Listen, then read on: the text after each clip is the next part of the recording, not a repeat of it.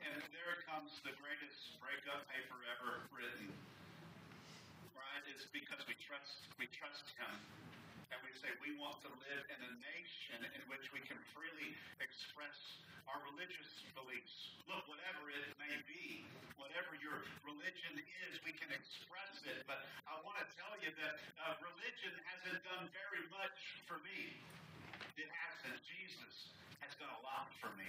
Religion has helped me get to and discover the freedom of Christ. Look, the only thing I'm really religious at is, and I'm good at, is eating 3 times a day. Right? I'm pretty good at that religion. Right? My body tells me about every 4 hours, 3 to 4 hours, like, look, dude, it's religion time. Right? It's time to get something to eat. Look, we're pretty religious about coming to church on Sunday mornings, right? But other than that, what are we religious about? When God says, man, I want you to find freedom. I want you to find freedom in mind, body, and soul. And in that freedom, it says, do not sin, but yet to glorify God in heaven. Because we're free today. What a great country we live in. I told the prayer crew this morning, as we were circled, I said, don't let all the tomfoolery get you off track, right? This is still a great place to live. The United States of America. What a great project to be a part of. And we get the opportunity, and we're blessed as humans to live here today, but yet we complain about it. There's some other awesome places on our globe, but I can't find one that I'd rather move to. And so let's just be Christians today in America as we pause to celebrate our independence this week. And let's just be Americans that can celebrate our Christian freedom, true freedom. Can we do that, church? Right? Just amazing what God has done and what he's doing in our midst. Hey, before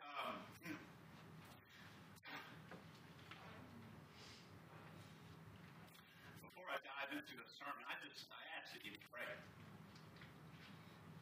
for my family.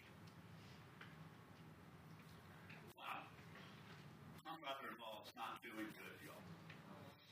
Hospice care has been called in. She's not eating and drinking.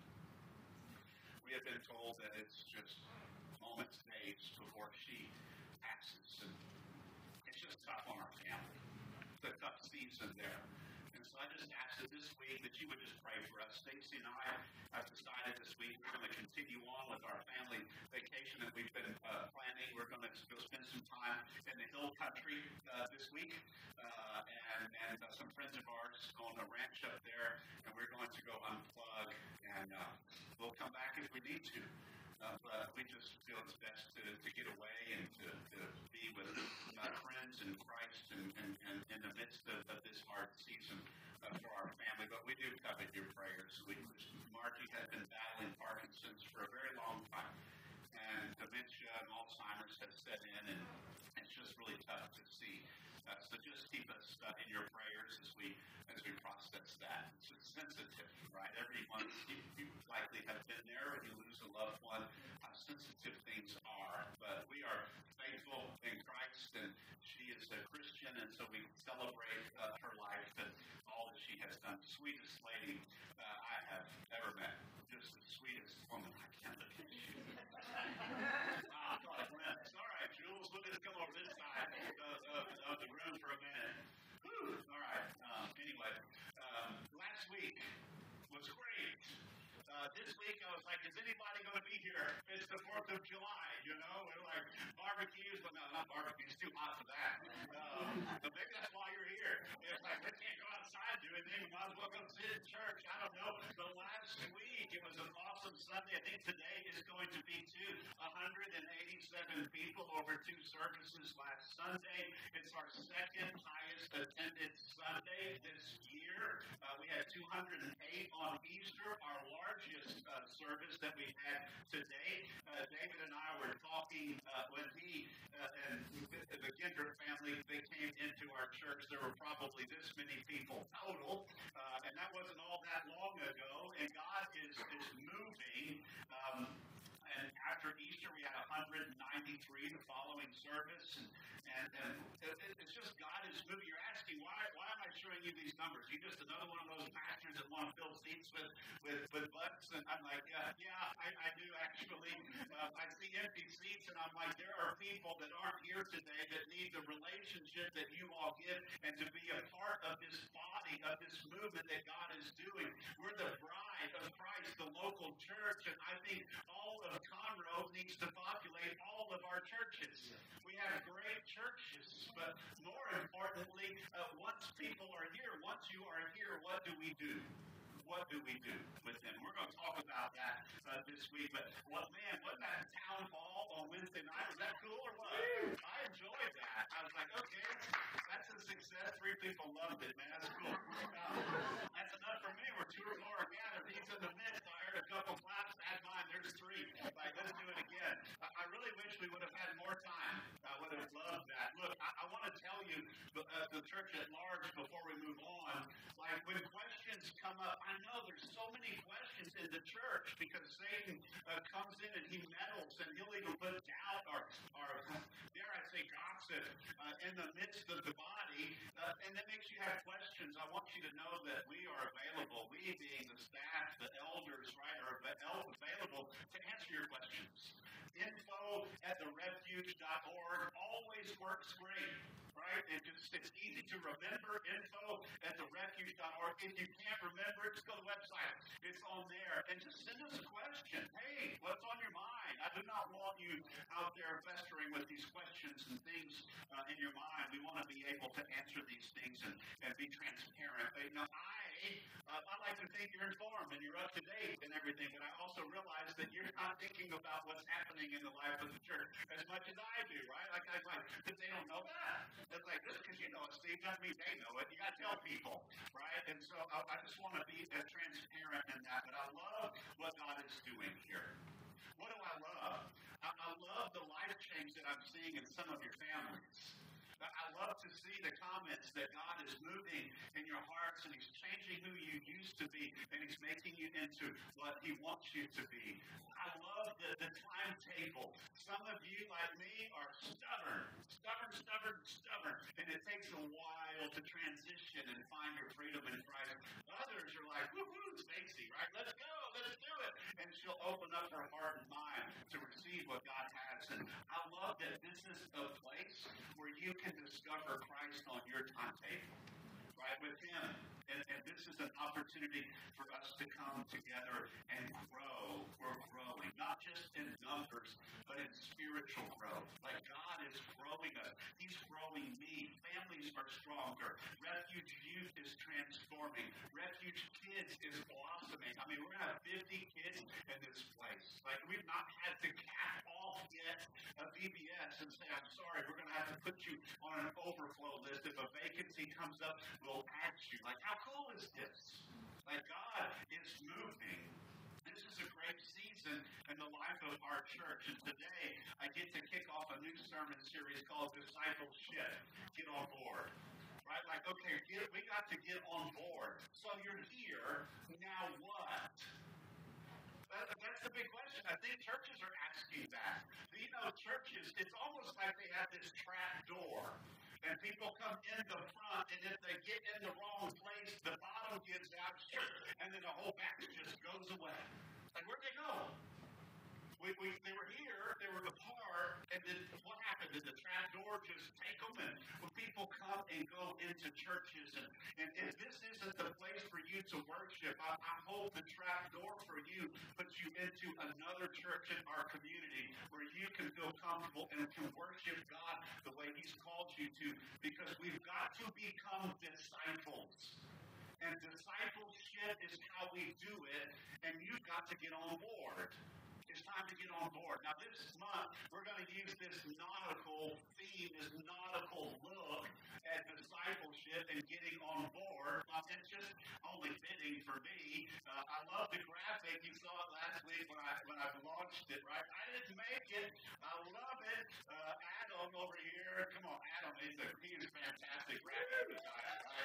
He's so cool. He doesn't like the attention, so I'm really loud for Adam. He's awesome. He's awesome and we go back and forth, and what do you like? And he sent me this, and he goes, you like this? I'm like, like it, I love it, right? I'm like, that's pretty cool. But I just want you to see, we need to go here, church.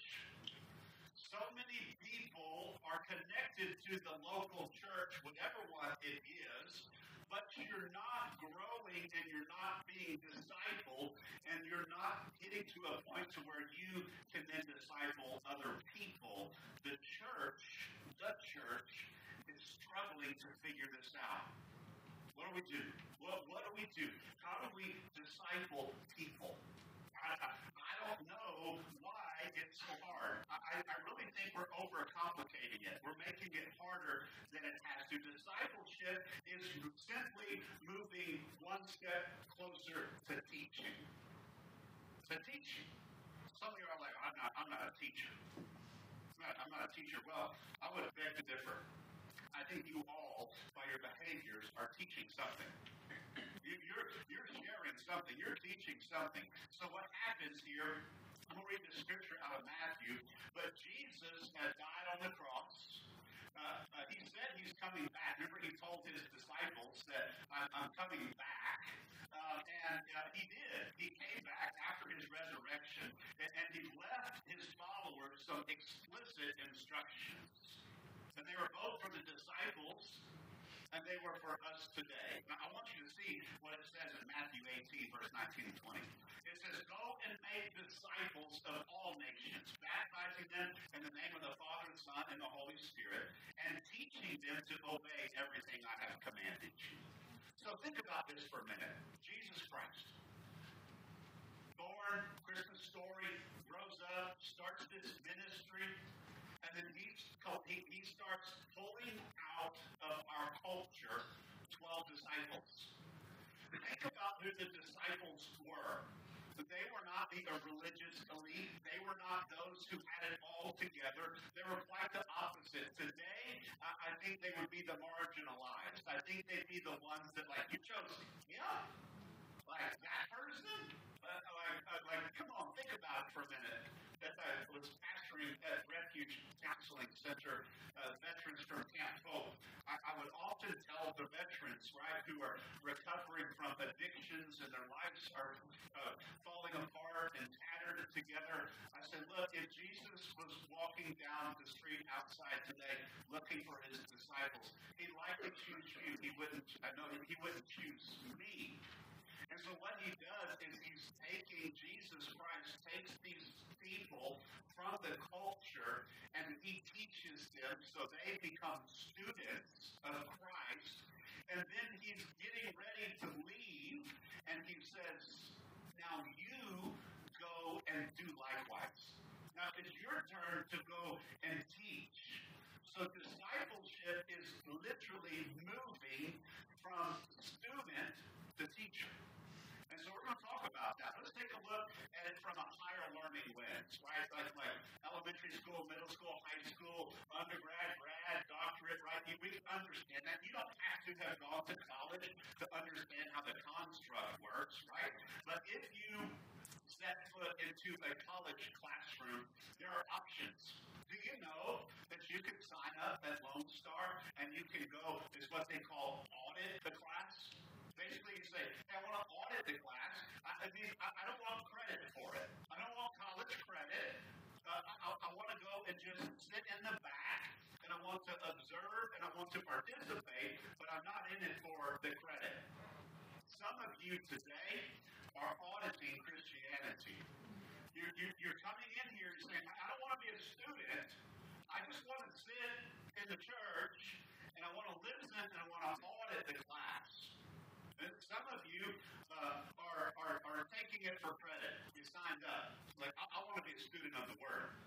And you're studying it, and you're a student, and you're sitting here, and you're serving, and you're going through the motions, and you're learning, and you become a student. And then we look at it from the professor's perspective. There's a teacher in every classroom. And you may have someone auditing it, you may have students, and you also have a teacher. And the teacher is the disciple. And then what happens from there is you have to have a teacher who teaches others to teach, a disciple maker. And so I want you to see, even within our body, there's different places. Some of you are auditing. Some of you are students. Some of you are, which is the student would be the disciple, and then some of you are disciple makers. You go and you're making disciples of other people. We've got to understand this construct before we move into the remainder of the month, because I really am asking you to take one step.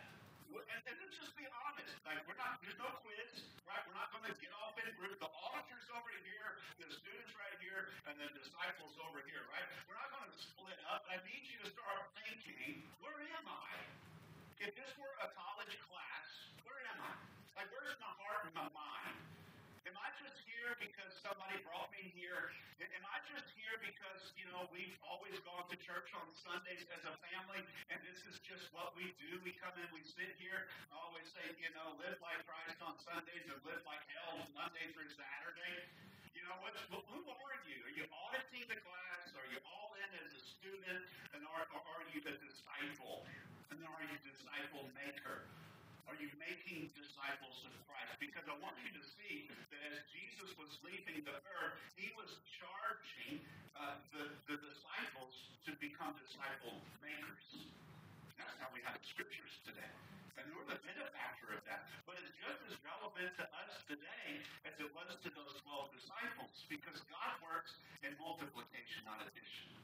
Look at the bread and the fish. That's all you have to do. That was not an addition illustration. That was a multiplication illustration. He multiplies things. So, we're going to walk through this discipleship this month. And I'm going to start with a sermon called Sailing is Hot. Like, sailing is hot. It's hot. H.O.T. Anyone ever enjoyed a summer cruise in the Caribbean? Come on, you raise your hands in church. You ever taken a Caribbean cruise? Caribbean cruise, right? You get on deck out there in the Caribbean, all of a sudden it's hot out there, right?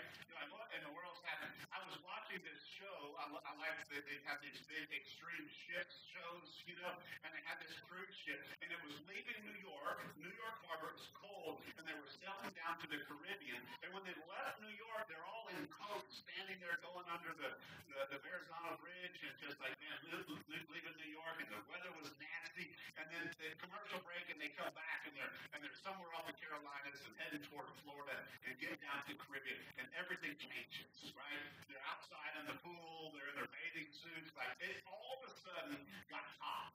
Come on, I remember sailing in the Bering Sea in the middle of February. It was not hot except in the engine room.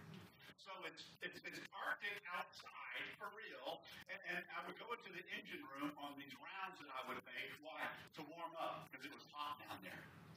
It was hot out, and I wanted some heat as we were doing it. I remember steaming from Kodiak, Alaska to Honolulu, Hawaii, and I remember day after day just steaming. It's literally a course of 180 forever, right? You just go at like 8 knots, and you're just forever sailing 180, and you see nothing, by the way, and it's fantastic. And I remember the swim call, but the problem was we didn't have air conditioning.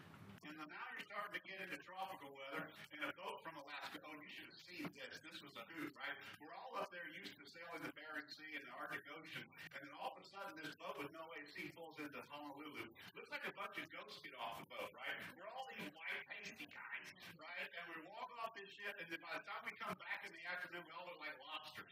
You can't move, you can't walk. They literally had to have training on how to apply sunblock because they knew what we were getting into. We were there for a month for training. And oddly, heat exists in discipleship. It gets hot. And I want you to see that there are some attributes that we as Christians need to submit to if we're going to become disciples. If we're going to address and face the heat, because we've got to submit to it. I'm going to use the mnemonic H.O.T. We're going to break this down, and I'm going to walk you through this with the time that we have today. So number one, H.O.T. We've got to be humble. Humble. That's the first attribute to discipleship. We have to humble ourselves. You have to humble yourself. Humility starts from a spirit that is within you. Humility starts with submission. Saying, I'm going to submit my spirit from to being proud to being humble. And we have to die to ourselves. Do you die to yourself? Your desires, your wants. Some of y'all are selfish. Actually, I think we're all selfish. We all want what we want. So we argue about where we're going to eat lunch today. Like, Lance said, we're going to eat lunch today. And you look at your wife, and, like, where are we going to eat? Like, I don't want to eat there. Right? That's selfishness. It's selfishness because we're trying to get what we want. We have to surrender our pride and say, it's not about me. I need to die to myself if I want to be a disciple so that I can experience humility. Philippians 2:3-4. Let's do nothing from rivalry or conceit, but in humility, look right there, count others more significant than yourself. Let each of you look not only to his own interest, but also to the interest of others. Are you more concerned about other people, or are you more concerned about yourself? Think of how Jesus treated his disciples. Do you imagine? You see the difference? And do you know how those disciples, how many times Jesus, he had to teach the disciples and how they ought to respond? Like that's a big difference. Like, wait a minute. I'm having to learn from the master to submit to what God is doing in my life. How do you do this, church? How are you? Humility starts with serving other people. Serving other people. It's one of the reasons I challenge you to text Chapel Crew. It's not Chapel Crew anymore. That's old. Our crew, the letter R, C-R-E-W, to 97,000, and it lets you sign up on a crew to serve on one of our crews, our refuge crews. That's our volunteer teams. Why? Because humility starts with serving other people. How do you do that? Like, you're like, hey, we're not just asking you to serve on a crew for the benefit of us. It's the benefit of you. It starts to teach us humility. It starts to move us toward being a disciple of Christ. Meet the needs of other people. What are their needs? You're going to serve in the kitchen area and give somebody a cup of coffee or a cold thing of water? Right? Like, that's humility. Instead of saying, hey, I'm going to go visit with my friends, I'm going to sacrifice some of that time. I'm going to get here early, brew some coffee, so I can hand it to you with a smile. Why? Because you're more important than me. It's more important to serve other people than get my needs met. 1 Peter 5:5 says, all of you, that's us, all of us, clothe yourself in humility toward one another, because God opposes the proud, but shows favor to the humble. Ouch. Pride is something that rears its ugly head inside of us, and we have to control it and submit pride to humility. And say, I'm going to choose humility. I want to be humble. Why? Because I want to be a disciple of Christ. Here's the question. Do you do like Jesus would do? Right? It's the old cliche wristband. Remember that? What would Jesus do? WWJD. Right? He would love first. Right? And then it came out with the second part of it. What would Jesus do? He would love first. How do we love others? By being humble, serving them, and being there for them. Do we do like Jesus would do? Do you do what he would do?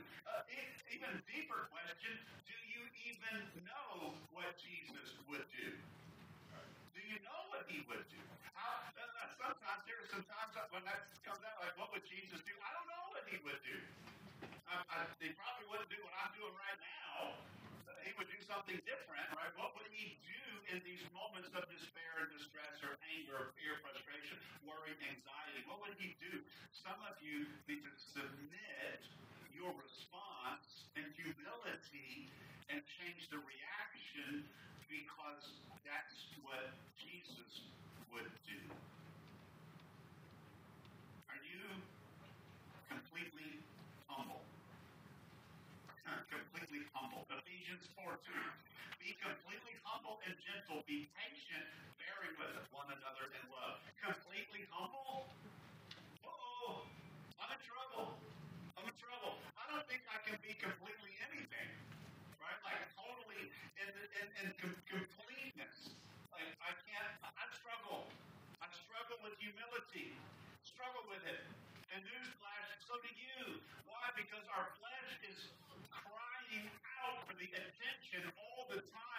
if you're like me, it's a daily fight because you become aware, because I want to be a disciple maker. If you're just auditing the class, you don't care about humility.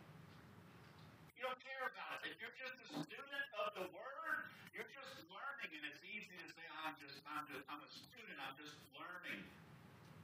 But man, all of a sudden we become disciples and a disciple maker, and I'm following after Christ. I'm trying to act like Him. That flesh gets awfully loud, y'all. All of a sudden this stuff gets tough. I struggle. Can you just start where you are and improve tomorrow? I love that idea. I want to be more like Jesus tomorrow than I am today. Knowing that I can't, but along the way, I'm going to get better. Because we'll have days, I have moments where I'm like, man, the flesh just won that one. I need to remember to be humble. When feedback comes your way, how do you respond? When somebody gives you some feedback about something, are you immediately defensive? If somebody tells you, hey, I've noticed this about you, and they share some feedback with you that may not be the most pleasant for you to receive, did you go, well, let me tell you why I did that? That's the pride coming out, the flesh having to be right. Instead of saying, thank you for saying that. That must have been tough. Like, it would be so much better if somebody came up to you and said, hey, I noticed this behavior in you lately. I don't know if you realize you're saying this. You're like, man, thanks for saying that. I didn't notice that.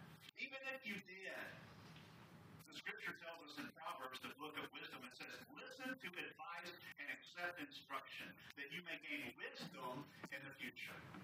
Want to be wise?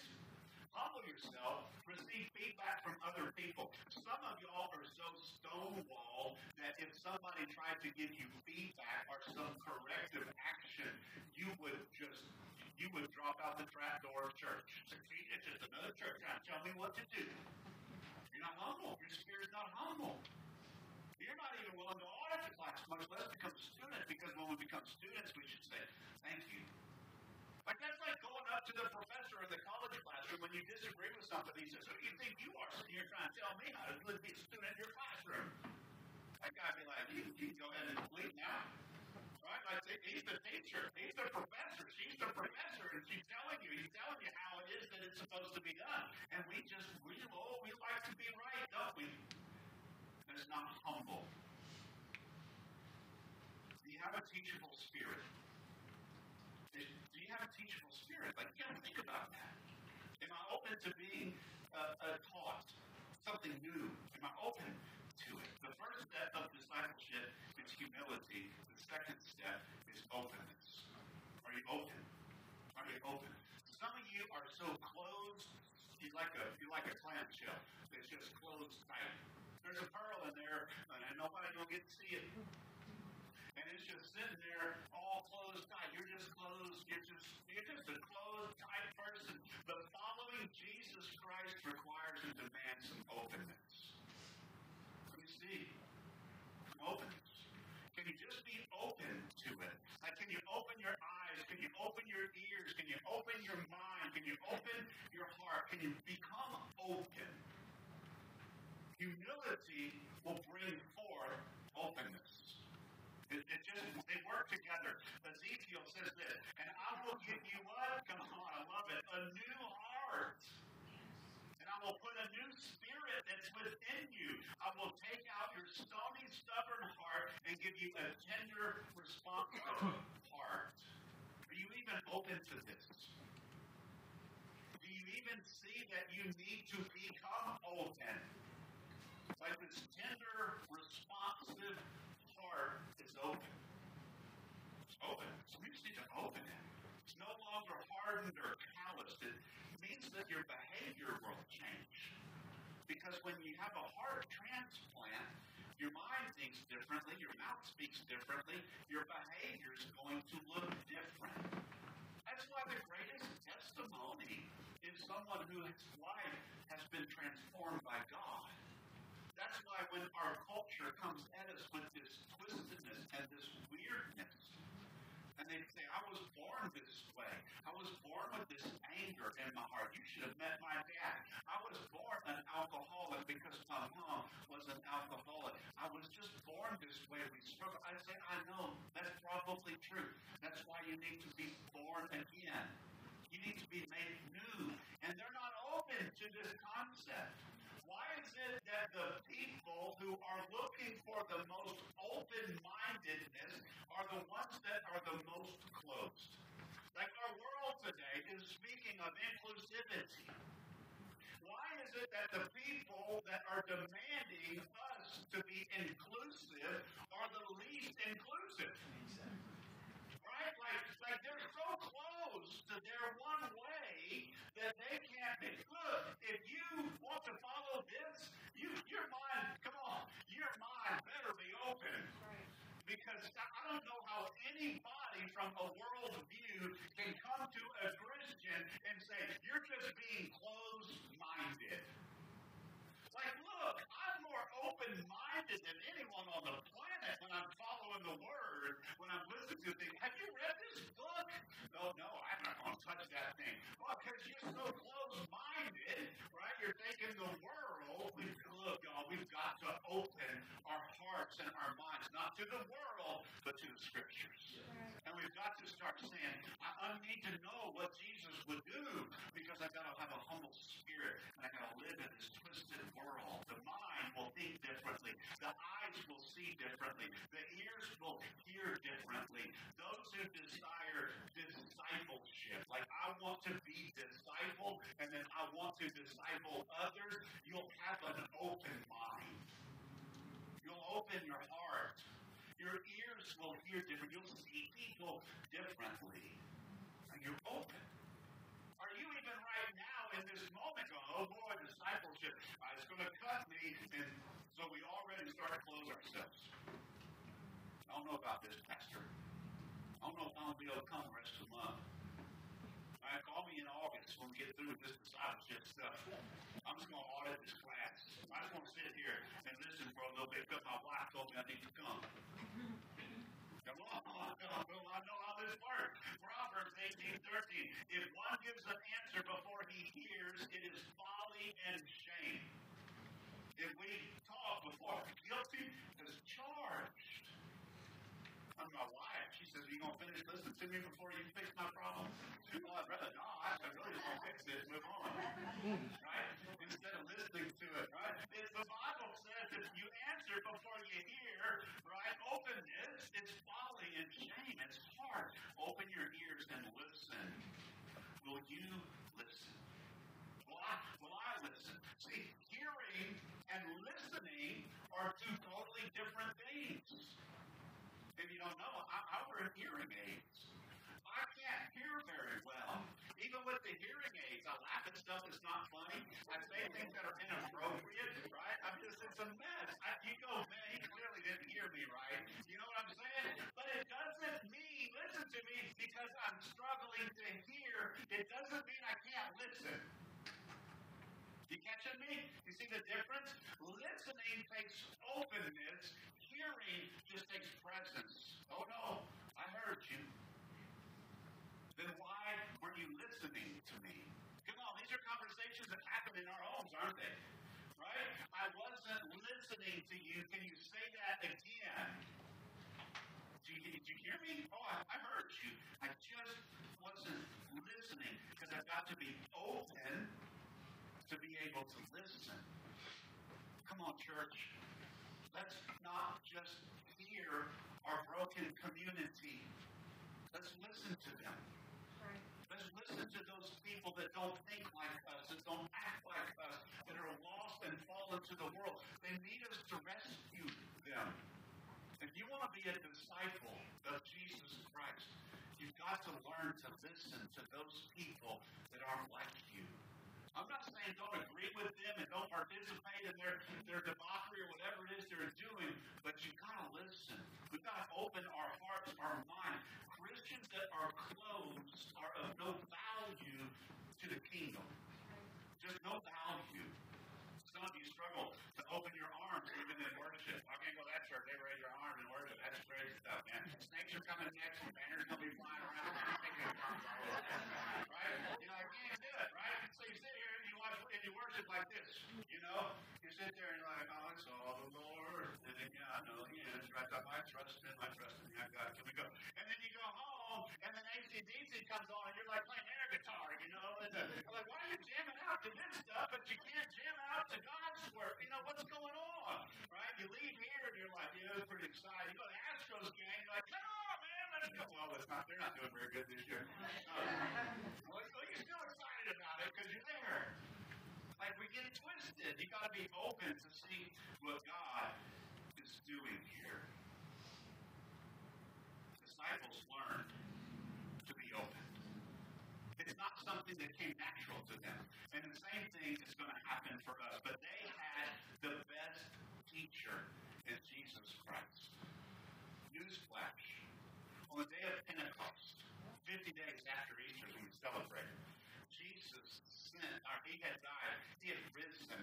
Jesus sent his disciples, the Holy Spirit. And it's available to us to teach us still today. We have access to him. I want you to see what Luke writes here. I gotta move along. I need you to hear this because this is amazing. Jesus appears to the disciples. So he's died on the cross, he's risen again, and here he comes back. And it says, while they were still talking about this, Jesus himself stood among them and said to them, peace be with you. Can you imagine being a disciple? It says they were startled and frightened, thinking they saw a ghost. And Jesus said to them, why are you troubled? And why do you have doubts that rise in your mind? Right? Placed in the mind. Because their minds were not open. So if you didn't catch it, what happened? Jesus died on the cross. He said, I'm coming back. He came back. He came back, and they saw him, and they were frightened, and they were scared. Their minds were closed. Like he said, I'm going to come back. And when he came back and he was among them, they didn't believe him. They need to open their minds. Look at my hands and my feet, in the holes, right? It is myself. Touch me and see. The ghost does not have flesh and bones as you see I have. When he had said this, he showed them his hands and his feet, and while they still did not believe it, because of joy and amazement, he asked them, do you have anything here to eat? Come on, Jesus was hungry. He must have been Baptist, right? He was hungry. He wasn't, by the way. Don't send me hate mail. Right? Like he was hungry. He said they gave him a piece of broiled fish. Come on, y'all. That's good stuff. And he took it and he ate it in their presence. He said to them, this is what I told you while I was still with you. Everything must be fulfilled that is written about me in the law of Moses and the prophets and the Psalms. Did he open their minds? Jesus did this, y'all.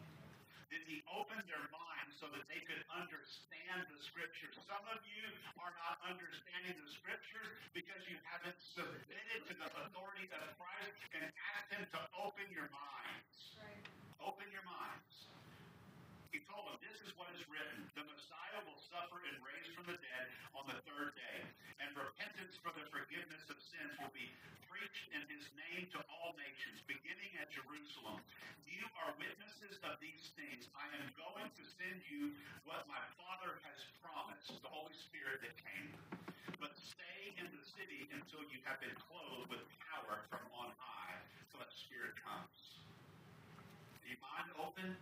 Is your heart open to receive what God has for you? Some of you, to be disciples, will need to be open. And number 3 is transparent. H.O.T. Come on, hot, y'all, right? Transparent. This is where most Christians will struggle. Most Christians struggle with transparency. God has duped us. You know there's only like 10 cents, right? Y'all heard me say it before. Nobody's coming to my office for counsel and saying, Pastor, you're not going to believe this. I'm really struggling with this sin. And go ahead, man. Give it to me. I promise. I'll listen to you, man. And then they tell me to sin, and I don't ever go, man, I've never heard that one before. I don't know what to do. And nobody else has gone through this, Pastor. Nobody else has gone through this. It's just me. I'm struggling like nobody else has ever struggled. And I haven't ever had to say, you know what? You're right, man. Nobody else in the world ever struggles with that. There's only like 10 things that we struggle with. And we're not transparent about them. Too many Christians are missing out by remaining private. Now look, I'm not talking about gossip here. I'm not talking about other people. I'm not saying put all your dirty laundry up here on the line for everybody to see. I'm talking about once you're humble, once you're open, we have to be transparent.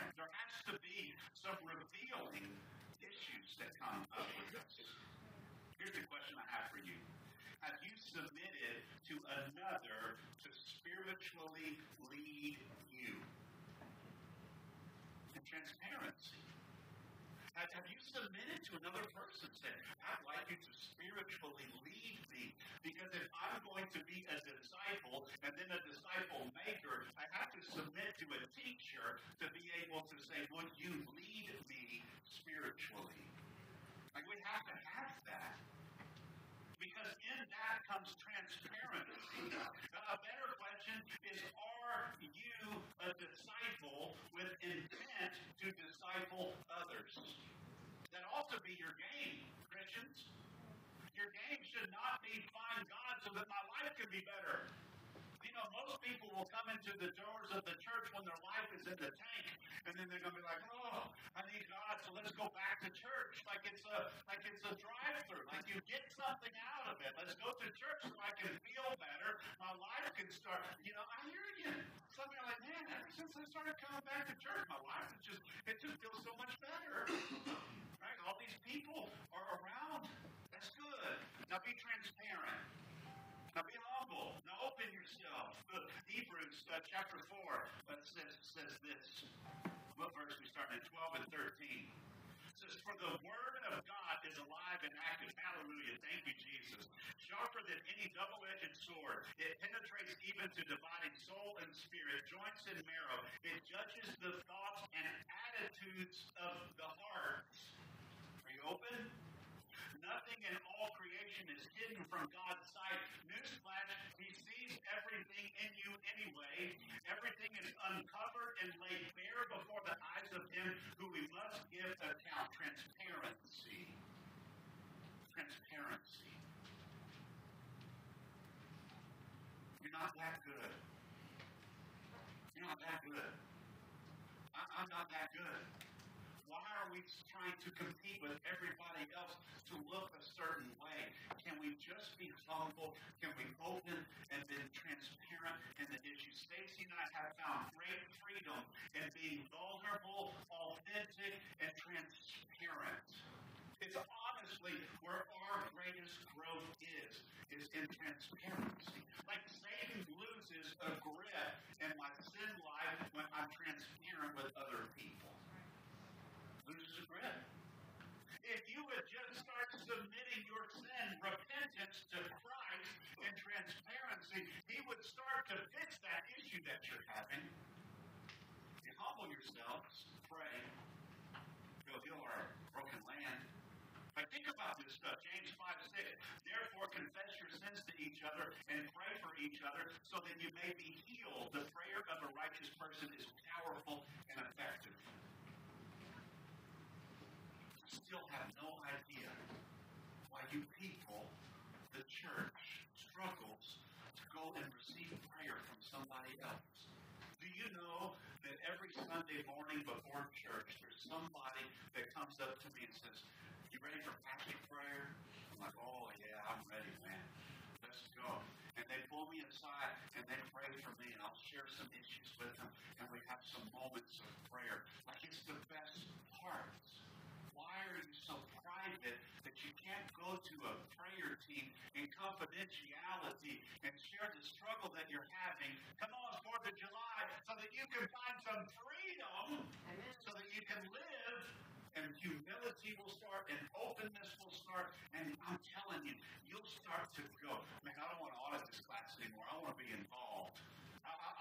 I want to become a disciple. I want to start teaching other people. Man, that helps. I can't tell you how many people have said, man, I've been going to the prayer team and receiving prayer so much. I'd like to join that crew.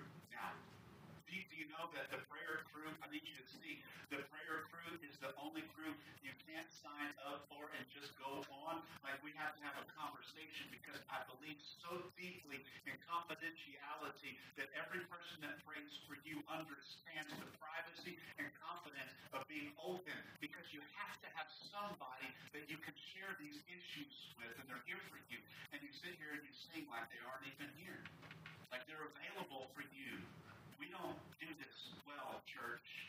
We're not transparent. We don't do it well. Give an opportunity to respond at every single service, and you don't respond. You over here, I guarantee you know somebody over here is going through some junk in their life right now. And the inverse is true.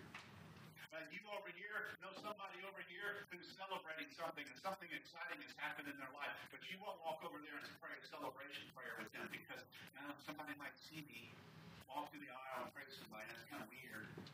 Like, when has prayer ever been strange or weird or odd? Like, it's no magic words. It's no magic words. Just you talk to each other. I see you talking, right?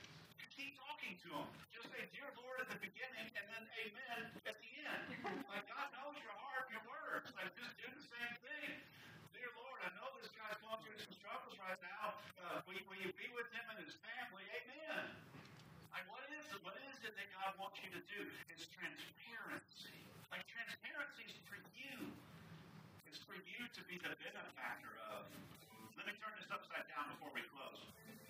Instead of being transparent with the successes of your life, we love to do that. "Oh, look at me. Look at all I got. Look what I've done. Looky. Right? Why don't we be transparent with our weaknesses instead? Like, now I'm struggling in this area. Hey, this is a hard part for me. Why? Because this is where Jesus works the best. Look at the scriptures. 2 Corinthians 11:30. "If I must boast, I will boast of the things that show my weakness." My struggles.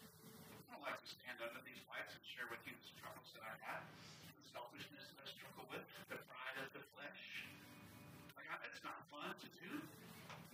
But God's called us to be transparent. He's called me to share transparency. You're afraid somebody's going to use it against you. Paul is boasting about his sufferings here. And that's what disciples do. Suffering here. There'll be some uncomfortable and hard discussions, I promise you.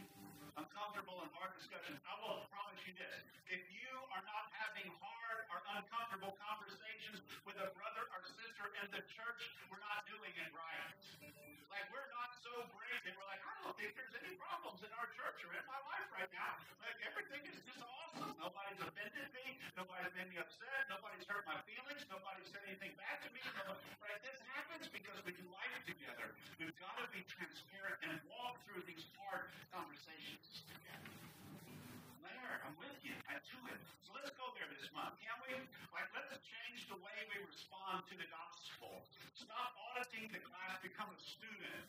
The students in the class start moving to become teachers. Look, you're going to have some opportunities this fall as we move into our groups again, our small groups. We're taking these next 2 months, this month and next, and just chilling out during the week, right?